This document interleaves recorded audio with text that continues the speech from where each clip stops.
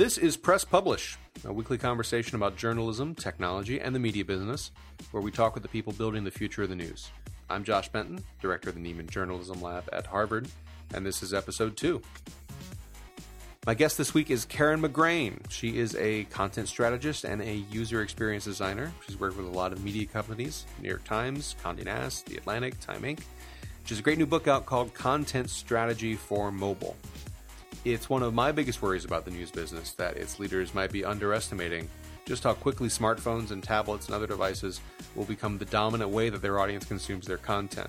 Mobile isn't just an afterthought anymore or an add-on to a desktop website that you can treat as your real product.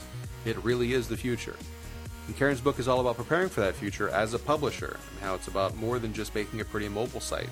It's about re-architecting the back end of your content, making sure you have the workflows and the tools and the approaches that you're going to need to present your work well across multiple platforms. Here's our conversation. Karen, let's talk a little bit about your background. You've done a lot of work with a variety of media companies. Just talk briefly about how you came to do the work that you do now, how your career has gone up to this point. Sure.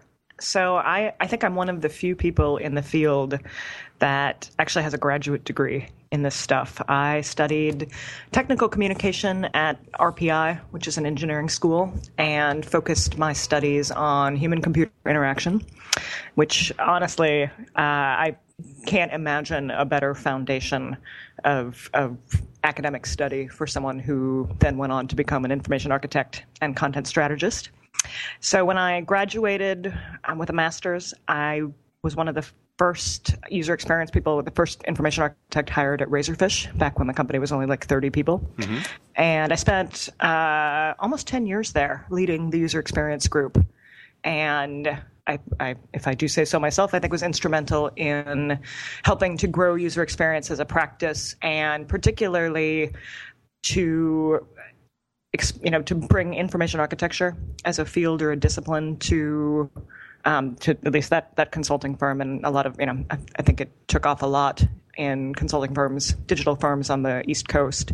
And then even though Razorfish had content strategy starting in like 1999. Wow. Yeah. And honestly, it's like, I am so grateful that some of the work that I was able to do in information architecture and interaction design was so closely informed by being able to work with content strategists all those years. Mm-hmm. And it was one of those things where I think about 2004 or 2005, I looked around and was like, hey, wait a minute. Like, we gotta do a lot more content strategy. And so at that point I was running the user experience group, and I banged that drum pretty hard for a good couple of years, trying to evangelize content strategy as a practice that was really complementary to a lot of the other UX disciplines out there. Mm-hmm. And the rest is history. Well, let me back up for our listeners who may not know what content strategy is, or may have a perception of it. That I was reading someone on Twitter just the other day who, when at the mention of content strategy, said, "Well, isn't that just editing? Isn't that just writing?" Right, yeah. Exactly. So for a journalistic audience, how would you define what content strategy is?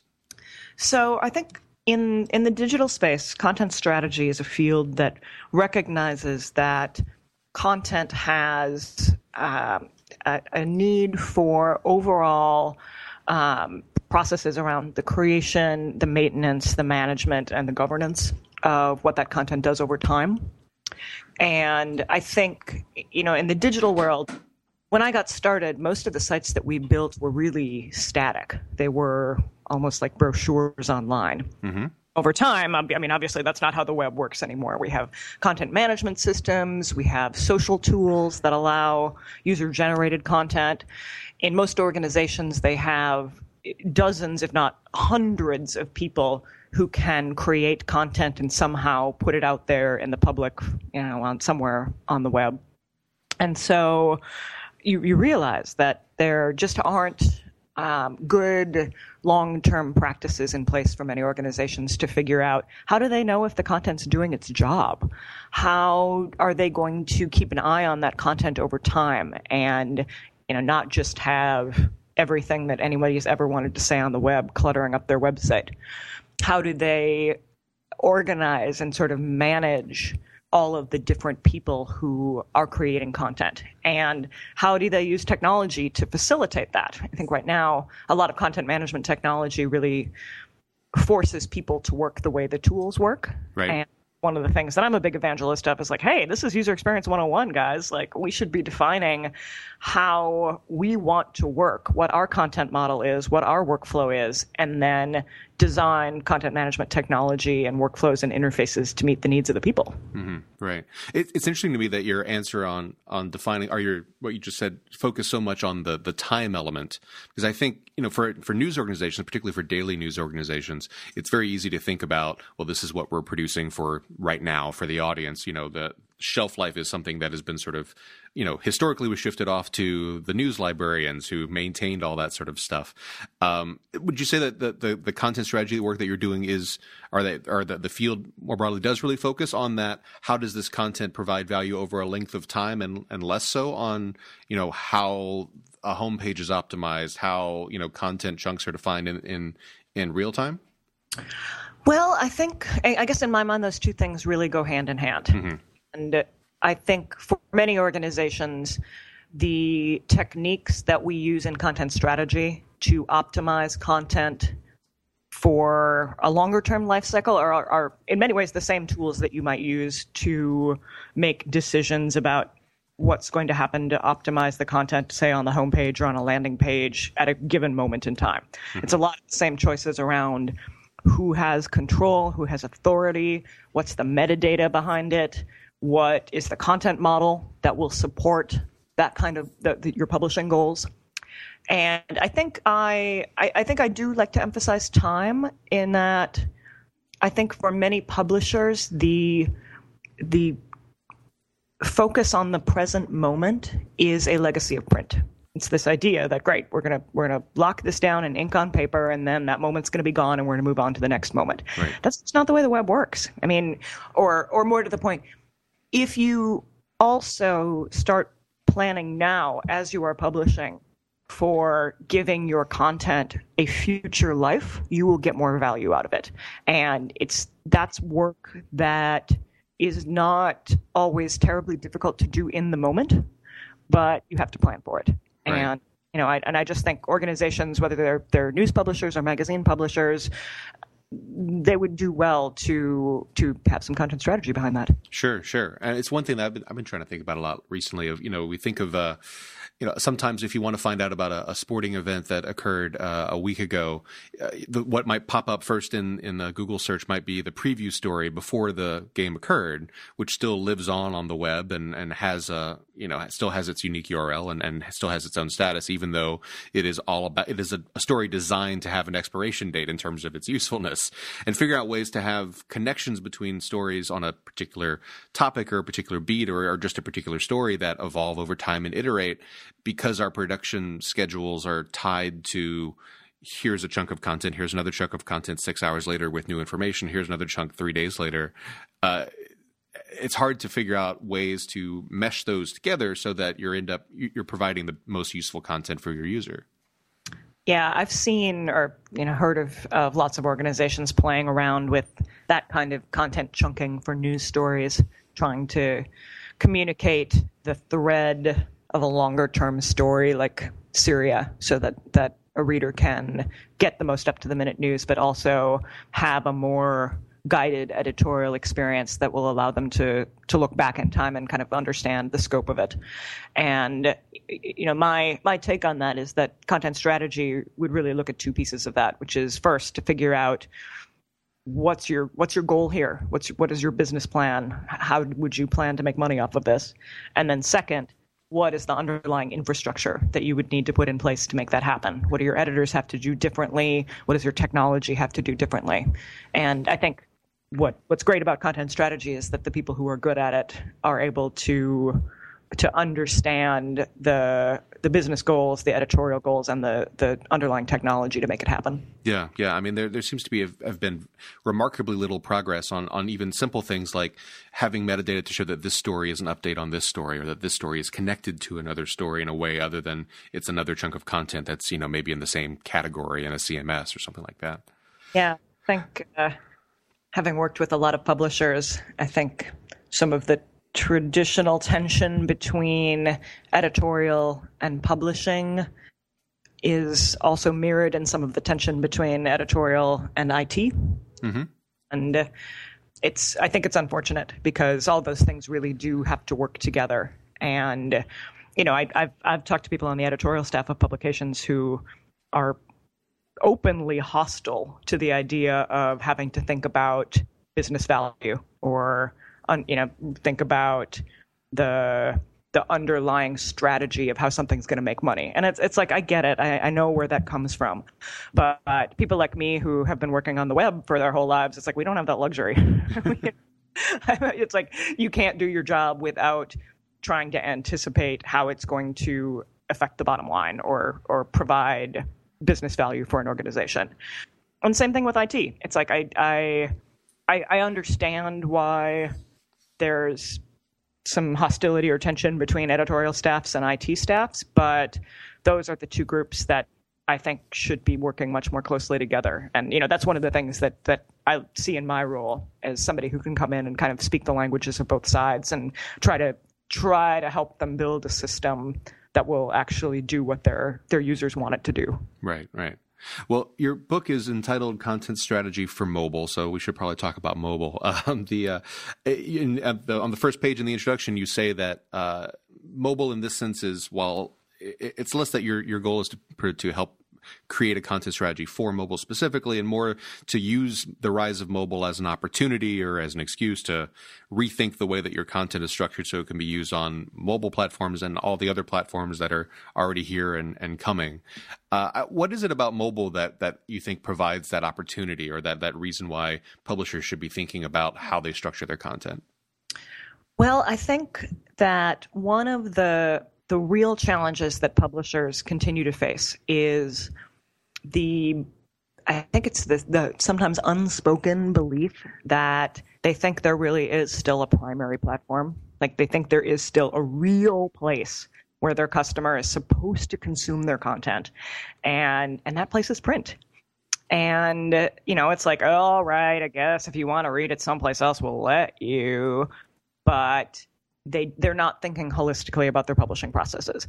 And so what we've seen is publishing processes that are still geared significantly around print and applying all of the editorial judgment and styling and control to one platform, and then having to go back in and strip all of that out and try to reformat it for another platform. Mm-hmm. That's why you've seen, I think, everybody's seen this on the web, where you have beautifully designed and styled print editions, and then their production workflow is literally to copy and paste the text from InDesign or InCopy and dump that into, sort of barely styled text that sits in a consistently generic template on the web. Right. And that makes me sad. And in some cases, you see that even when the primary platform in their minds isn't print. I'm just thinking of the Daily, since as we're speaking, it shut down, was announced a few days ago. A publication that, even though it existed only in tablet form, at least at first, didn't have a print analog, but still had a lot of print thinking that went into the way that it was structured. Exactly. I think that's the root of it, is that there's still a lot of print-based workflow and print-based mindset. And I think that's been okay we've been able to duct tape and Band-Aid this workflow together in trying to get content from print onto the web.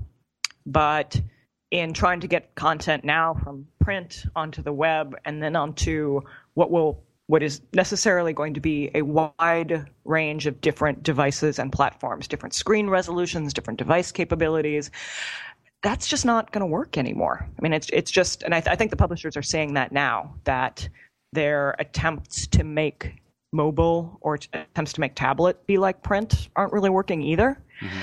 And I think mobile is going to be what I'm hopeful will make some of the smarter organizations go, oh, wait a minute. We are always going to have to get our content into a variety of different formats.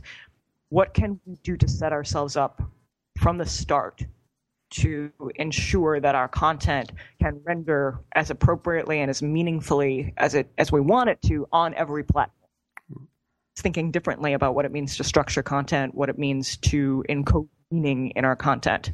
We can't just rely on visual styling that we intended for print or for one platform, because it's not going to carry over to other platforms. So instead, we've got to think smarter about how we structure that content from the start. Right. And when you're in the book, when you describe the steps that a publisher who is thinking about that transition or that set of priorities, one of the key concepts that you talk about is blobs versus chunks, which I got to say is a uniquely unfelicitous sounding phrase. But can you tell me a little bit about what those two terms mean in your mind? So I'm tempted to say that blogging moved user-generated publishing on the web ahead by a decade, but has really set us back in terms of thinking about creating structured content. I think a lot of organizations have moved towards, what gets referred to as the WordPress model or the Dreamweaver model, which is let's just have a giant field and let's dump whatever we want in there. We can dump HTML and WYSIWYG formatting. It's like you can change the font and make it purple Comic Sans and float it to the right and put images and slideshows, whatever you want in that giant blob of stuff. And it's like, what happens to that when it's time to take that to another platform? And it's like your beautifully styled blob is going to look great in the one context you were imagining when you created it, which was the desktop. Try to put that on mobile, it often turns into this, unreadable spaghetti of code, and developers are kind of saying, "Oh yeah, you got to go in there and strip all that out." But that there's meaning in that. Like that was somebody's job, was to go in there and put that in there. And so the blobs versus chunk idea is that instead of encouraging content creators to have this giant blob of stuff that they can dump whatever formatting they want into, we should be setting up the ability for them to create clean, structured chunks of content where we've gone in and we've modeled our content to say, okay, we need just these fields, we need just this metadata. We're going to guide our users toward entering the content in just the right way. And then we can take those chunks and combine them and recombine them in whatever way is right for the platform, and style them. We push all of the presentation and styling decisions further down towards the platform, because the platform is going to be smarter about how that particular chunk should look and be interacted with than it would be if we were imagining only one platform when we created it. So to use an example, so instead of there being, at the way in a blogging platform in WordPress or Movable Type or whatever, one big field that everything goes into, you're saying there should be that the headline is obviously separated out from that, but the photos that appear in that, the structure that is within a story or a post, as well as all the thing that's around it, should be delineated out into definable chunks so they can be rearranged for use and amplification or diminution on various platforms. Is that roughly right? Yeah, I think if people are familiar with Tumblr, I think Tumblr is actually a great contrast to a blogging platform like Movable Type or WordPress. Tumblr has what I would call a content model. So what they have done is they've gone in and they've defined a handful of content types. So yeah, you can enter a text field, but they've also said, we think our content authors are most likely to want to add photos, audio files, videos. They even have a content type for a quote. And when you go to the input screen for that, they ask for just the right fields. They have very carefully thought about, okay, what is a quote really? They've also done a really nice job of saying, let's make it as easy as possible for somebody to upload a picture. Let's make it as easy as possible for our content creator to find and upload a video. And that interface, that guidance, is really powerful. And the challenge is that it's constraining. I mean, if you wanted to, say, create a slideshow on Tumblr, you couldn't really do it. But, they could create a new slideshow content type if they wanted to. But if you want to do the handful of things that Tumblr does really well, it does them better than anybody. Mm-hmm. Right. And so for a lot of organizations, it's just saying, okay, let's figure out what our content types are. And the thing is, I think it's like publishers could do this. Many of these publishers publications are already really well structured. Let's have content management systems that do each of those content types really beautifully and cleanly, and then that way we're going to be able to have more flexibility across platforms. So that a 80-word brief about a shooting gets a different input treatment than an 80-inch big feature that appears on the Sunday page one. Exactly. I mean, okay. I've looked at content management systems from publishers where literally every content type is using the same input interface. So an article, all of the different styles of articles get the same input interface as a slideshow. So there's 90 fields on that screen, and the content author has to go in there and kind of know which fields they're supposed to enter for which content type, or they have to go through kind of a cumbersome flow to do things that are somewhat unexpected, unusual content types, and it's a pain. Right. I mean, to me, what's so frustrating about that is like that's your business. Like every minute that you have one of your employees fighting with technology is wasted money, because that's time that they're spending fighting with a badly designed tool as opposed to creating great content that's going to make you money. So, but how does the chunking idea go to? Let's talk about a relatively traditional news organization, a newspaper that's trying to figure out its presence online. Most of what they produce are chunks of text, paragraphs, series of paragraphs. They vary in length and maybe in type, but you're still talking about a range of chunks of paragraph. Is there anything within, from the first word of an article to the last word of an article? I see where art gets chunked out and maybe some other structural elements, but does it make sense for that sort of structure to be applied within the 800 words of a typical, decent sized newspaper story? Yeah, that's a good question. And I think it's like, I don't want anyone to walk away thinking that there isn't a giant blob for the full article text. Of course there is. But the challenge is to say, okay, what additional chunks might we need? So, for example, one of the things you see most often and somewhat hilariously is news organizations having to truncate their headlines on mobile. So you just get the first, few words of the headline and then they drop in an ellipsis. Now, this is just bad. Okay, this is just bad editorial. And I can criticize the interaction designers who didn't allocate enough space for the headline in the design of the mobile website or the app. But I could also go back to the editorial staff and say, hey, maybe you should cut more than one headline. And having a shorter form or a longer form or a SEO optimized form versus a more colloquial form, having different sizes of headlines that you could combine and either join together or separate out, you have more flexibility there. Same thing with things like summaries. So I use NPR as an example in my book. They cut 2 different summaries for each of their stories, a short form and a long form. And that just gives them more flexibility. They can display the article summary in different ways in different places. They can put that on the landing page. They can put that on the mobile device. They could put that in the sidebar. They could put that on Facebook or Twitter.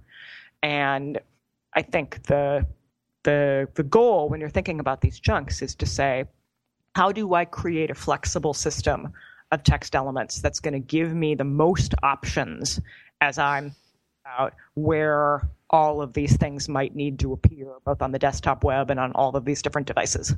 Right.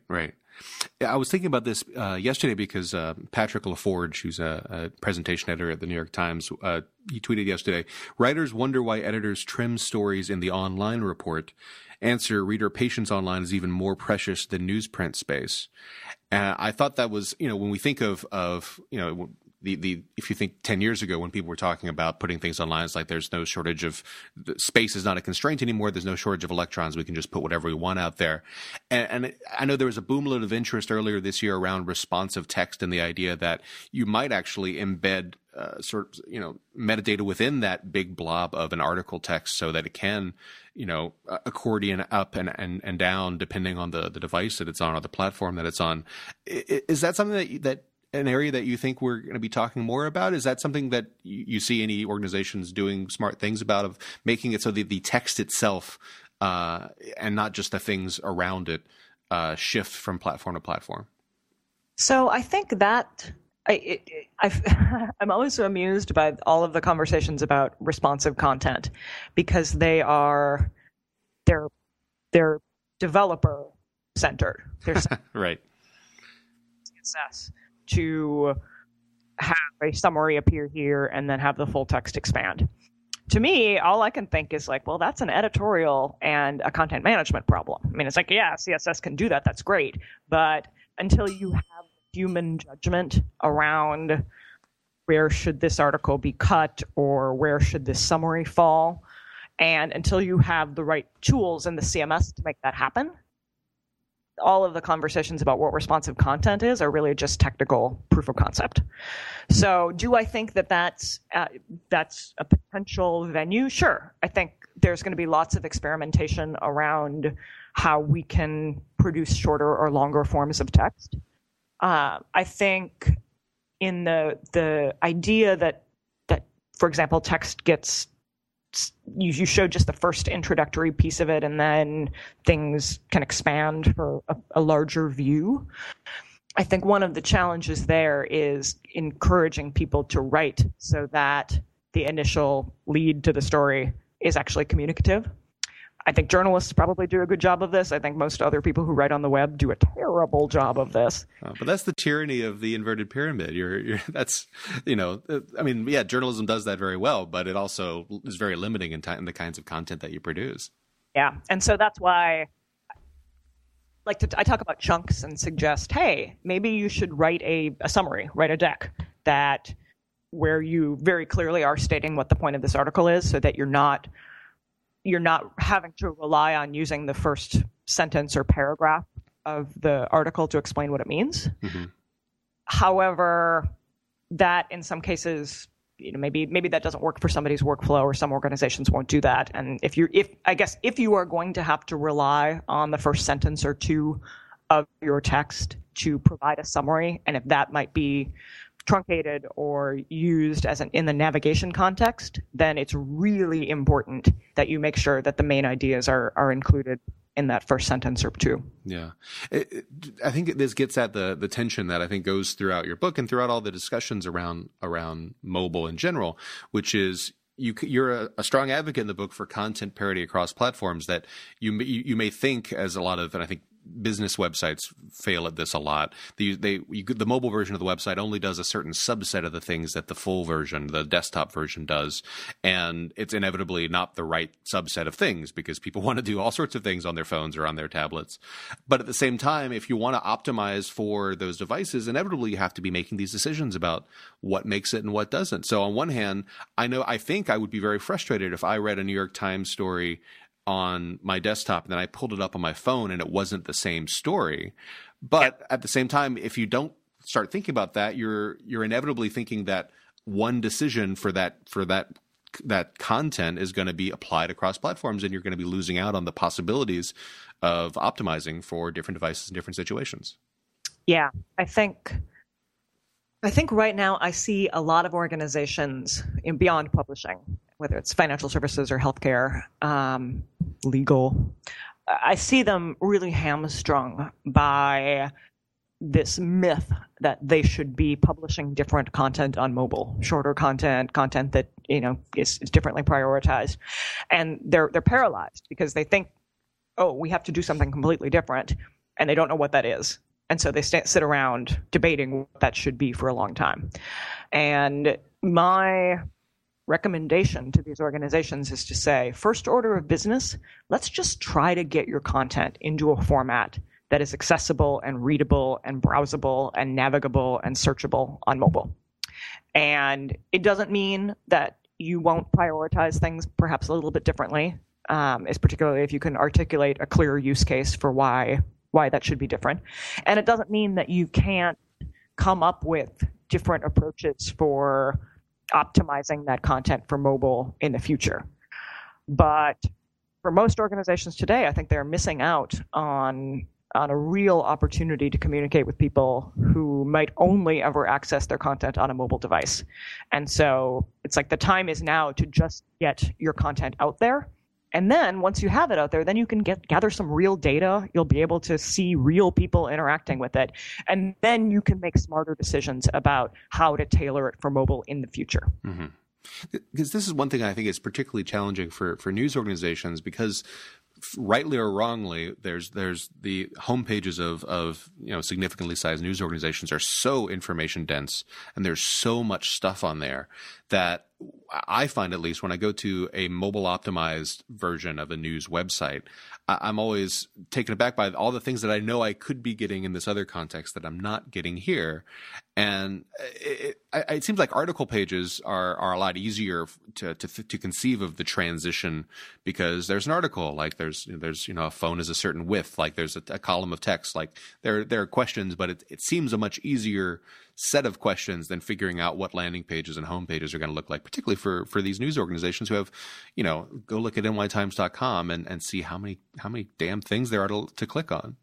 Exactly. Yeah, I think there's a myth that people don't want to read on mobile, and so the text that we publish on mobile should be shorter. And I do think that's a myth. I think people's if it's something someone wants to read, people's level of engagement is every bit as high, if not higher, on their mobile device than it would be if they were reading on the desktop. But I do think that people's patience for navigating on mobile is significantly less. I don't think they have the same patience for clicking around, trying to see everything that's out there. And because the screen real estate is so constrained, you're right. You just don't have the same opportunity to push as much stuff at them or give them the full scope of what's out there. And, I think that's the challenge of attention that you see just in everything digital. And it may be something that we just have to accept, that the primary way that users are going to be accessing these stories is going to be by directly linking into an article page. And they might not ever see scope of whatever you had on your business section front, for example, unless they specifically sought that out. Right. And that reminds me, I want to ask you about sort of the worst practices that you see from news publishers. There are so many, but the worst in my mind is when you click on a link to an article, say in social media and Twitter or something, and it automatically redirects to the mobile homepage. That is by far the single most frustrating thing any publisher can possibly do to me. When you look at what news organizations are doing online on mobile, like what are some of the biggest mistakes and most common mistakes you see?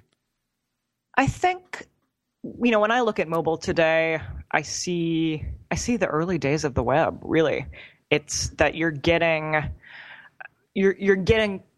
text that is just dumped into a template without really much care or planning as to what the right experience is going to be.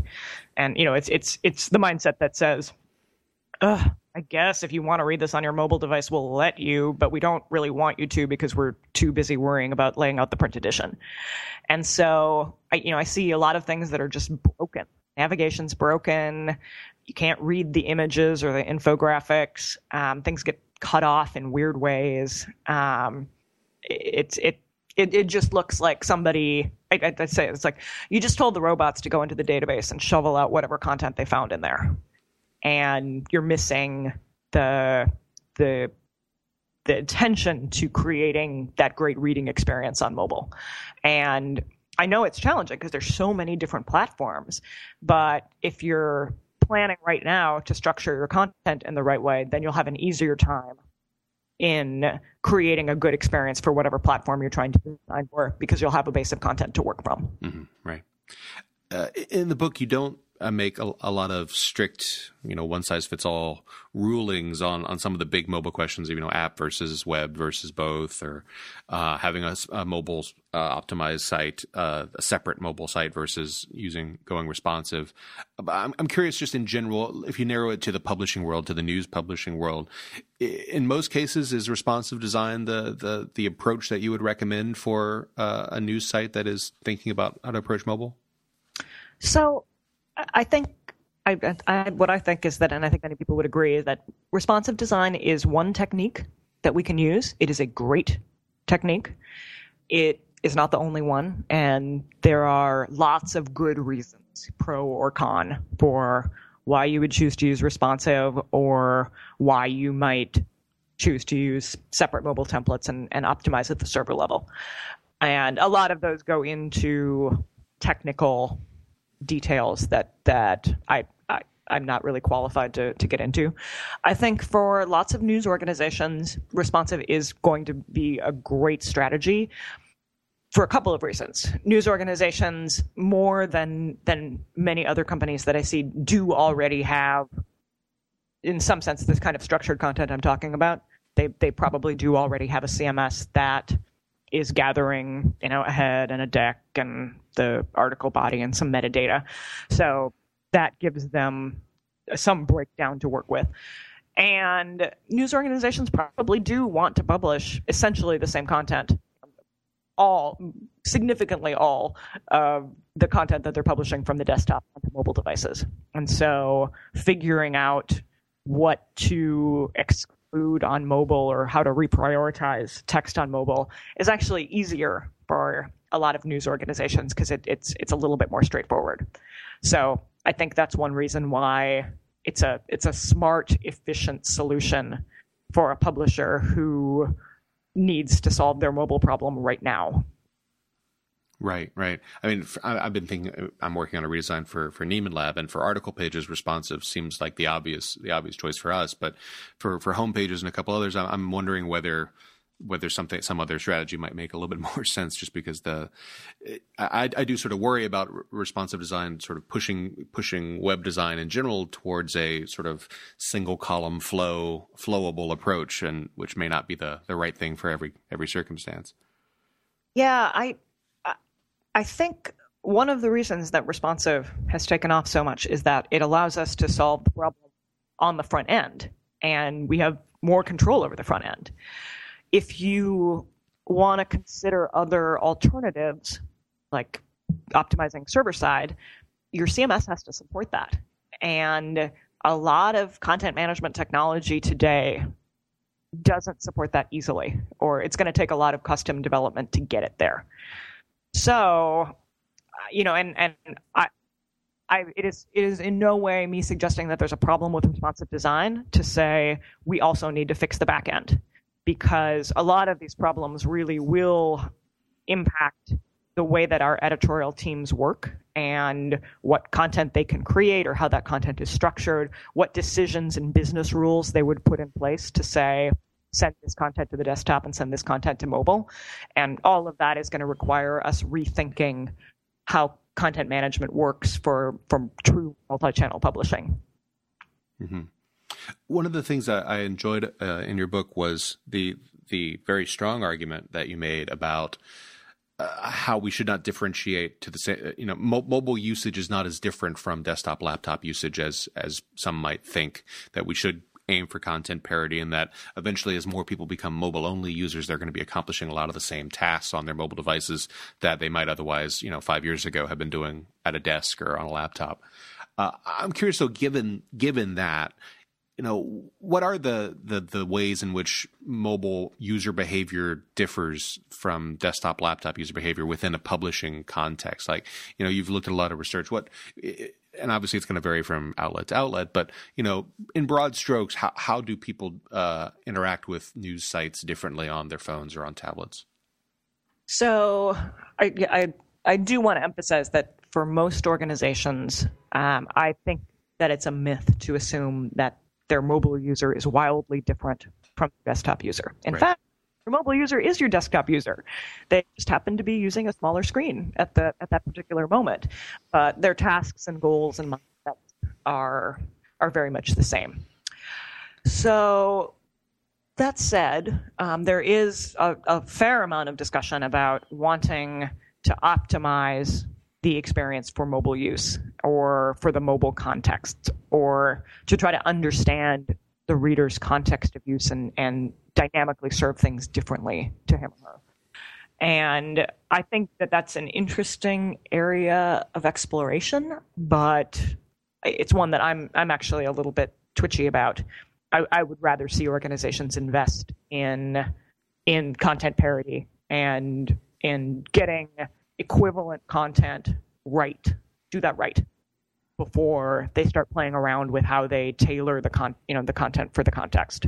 Right. So people give lots of examples, like, I'm a New Yorker, so it's likely that I want to see, I want a different priority of information to be on the homepage or on landing pages to be presented to me during the hurricane. Sure, it's a scenario you can hypothesize, but would I put a ton of investment into trying to second guess what my user wants? Whenever I hear that, I'm kind of like, that seems, at this exact moment in time, with not a lot of data to support it, it seems kind of hubristic on the part of designers and developers to say, we're going to guess what you want, and then we're going to give it to you. Be bad for that. Well, to be fair, publishers are pretty good at being hubristic.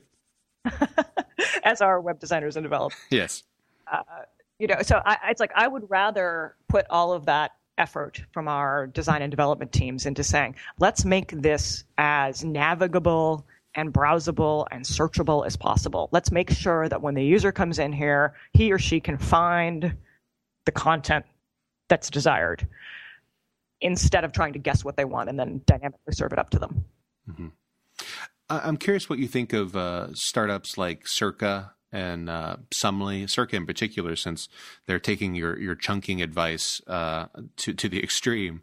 The idea that, I almost think like they're sort of a specific content strategy model in a Objective-C app wrapper. Like they're saying, we're going to take the news of the web, slice it up into these forms that we think are going to be useful, whether that's algorithmically, like by providing a summary, or whether that's manually by having this editing screen full chunking that Circa does. I'm just curious what you think of them, and whether it's an area that you think news organizations should be exploring. So I'm always delighted to see news organizations experimenting and exploring different forms. The way that Circa describes themselves, it seems to rest on the idea that the mobile user doesn't have any time. It's like, let's cut out this garbage and just give you the 5 bullet points that you need to understand this story. And I'm not saying it's a bad idea. I think there are undoubtedly users out there who just want that summary view, but I think it rests a little bit on a myth of how mobile users read, and I think you betray that every day when you observe your own behavior on the phone. I personally enjoy very much reading long articles on my smartphone, and I've read whole books on my smartphone. I don't think that the idea that all a mobile user will consume is one screen is something that we should be using to guide our decision-making processes. In fact, I think we should embrace the idea that this very personal, intimate, always with us device can be a fantastic experience for reading, if only we put the same attention and care into structuring the content and styling the content as we did for other platforms. Yeah, that's interesting, because I've been trying to think a lot more lately about why people read news, why people go out of their way to consume this information about subjects that they may or may that in 90+% of cases will have no direct impact on their lives. That it's not, you don't read news because you're going to have a list of action items that come out of them. In part, you read news because you enjoy narrative storytelling, even if those stories are they're not Philip Roth novels, but nonetheless, there's something about that is pleasing. And my reaction to Circa in particular has sort of been that it's sort of adding this layer of need to know, where the reason why people are reading it is not a need to know reason, I suppose. The same sort of, some people or a lot of people, I think, want to immerse themselves in a story, even if it's a short one. Yeah, I think the power of being able to use this device to stay informed or be entertained in a down moment it's very compelling. I think that's why you see the success of read it later apps like Instapaper or Readability. That it's like, I always think of that as it's like a little present to myself in the future, and I'm so happy when I found some long form article that I want to savor, and I can save it to Readability or Instapaper, and then next time I find myself waiting in a long line, it's like, oh wow, this is delightful. Or alternately, you can just click that button and then ignore it and still feel like you've interacted with it, even though you will never go back and get through that Instapaper queue.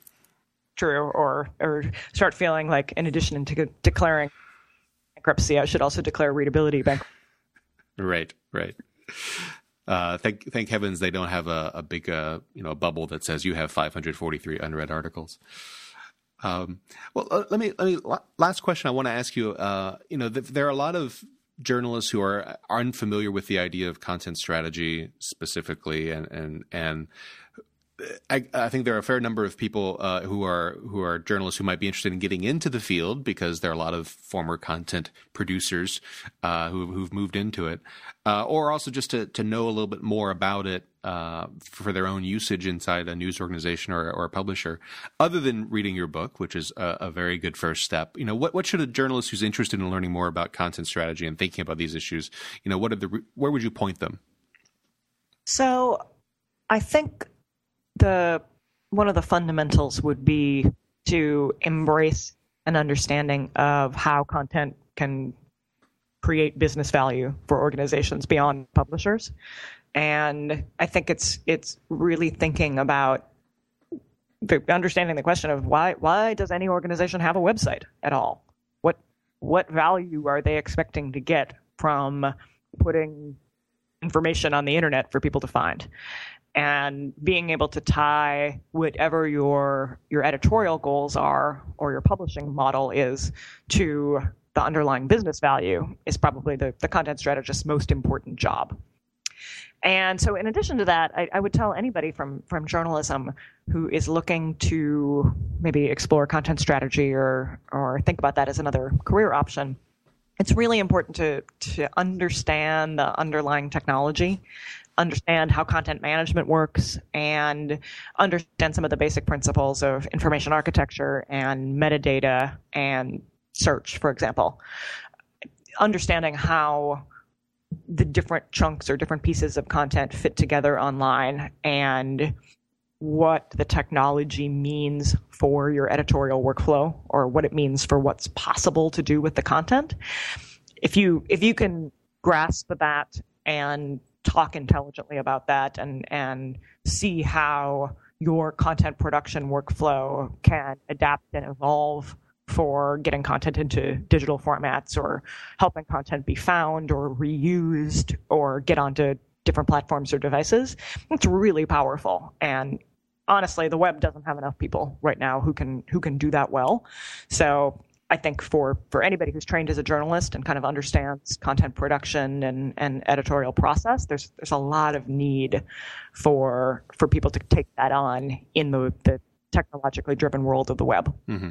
Is that something that you think is content strategy something that is primarily going to be done by folks like you or consultants who come into an organization or a client in on a contract basis and then move on somewhere else? Or is this something that should a news organization have an internal position whose title is content strategist? Or is that something that the capacity should be built internally? That's a good question, and I think my answer might differ for news organizations or publishers versus other types of organizations. I think news organizations definitely need to have some roles, and whether they call them content strategists or not, but have some roles that span content editorial and IT, and even editorial and publishing, that can help bridge some of these gaps between what is it that we want to create and how do we make sure that we have the right infrastructure and oversight and governance model to make that happen. Within other organizations, whether that's retail or finance or healthcare, my sense is that most content strategy work should probably take place in-house, which is not to say that as an outside consultant, these organizations shouldn't hire me. They took, but I think that the real work, the real day-to-day and long-term work of content strategy requires an in-house team. And I think there are so many organizations that have such a need for better publishing processes. And it's one of those things where it's like there's a lot of expertise from the world of publishing and journalism that could be put to use in banks and healthcare companies and retailers to help them figure out how do they streamline their publishing processes and do a better job of connecting with their audience or their readers. All right. Well, thank you so much for talking with me. I appreciate it. Thank you so much.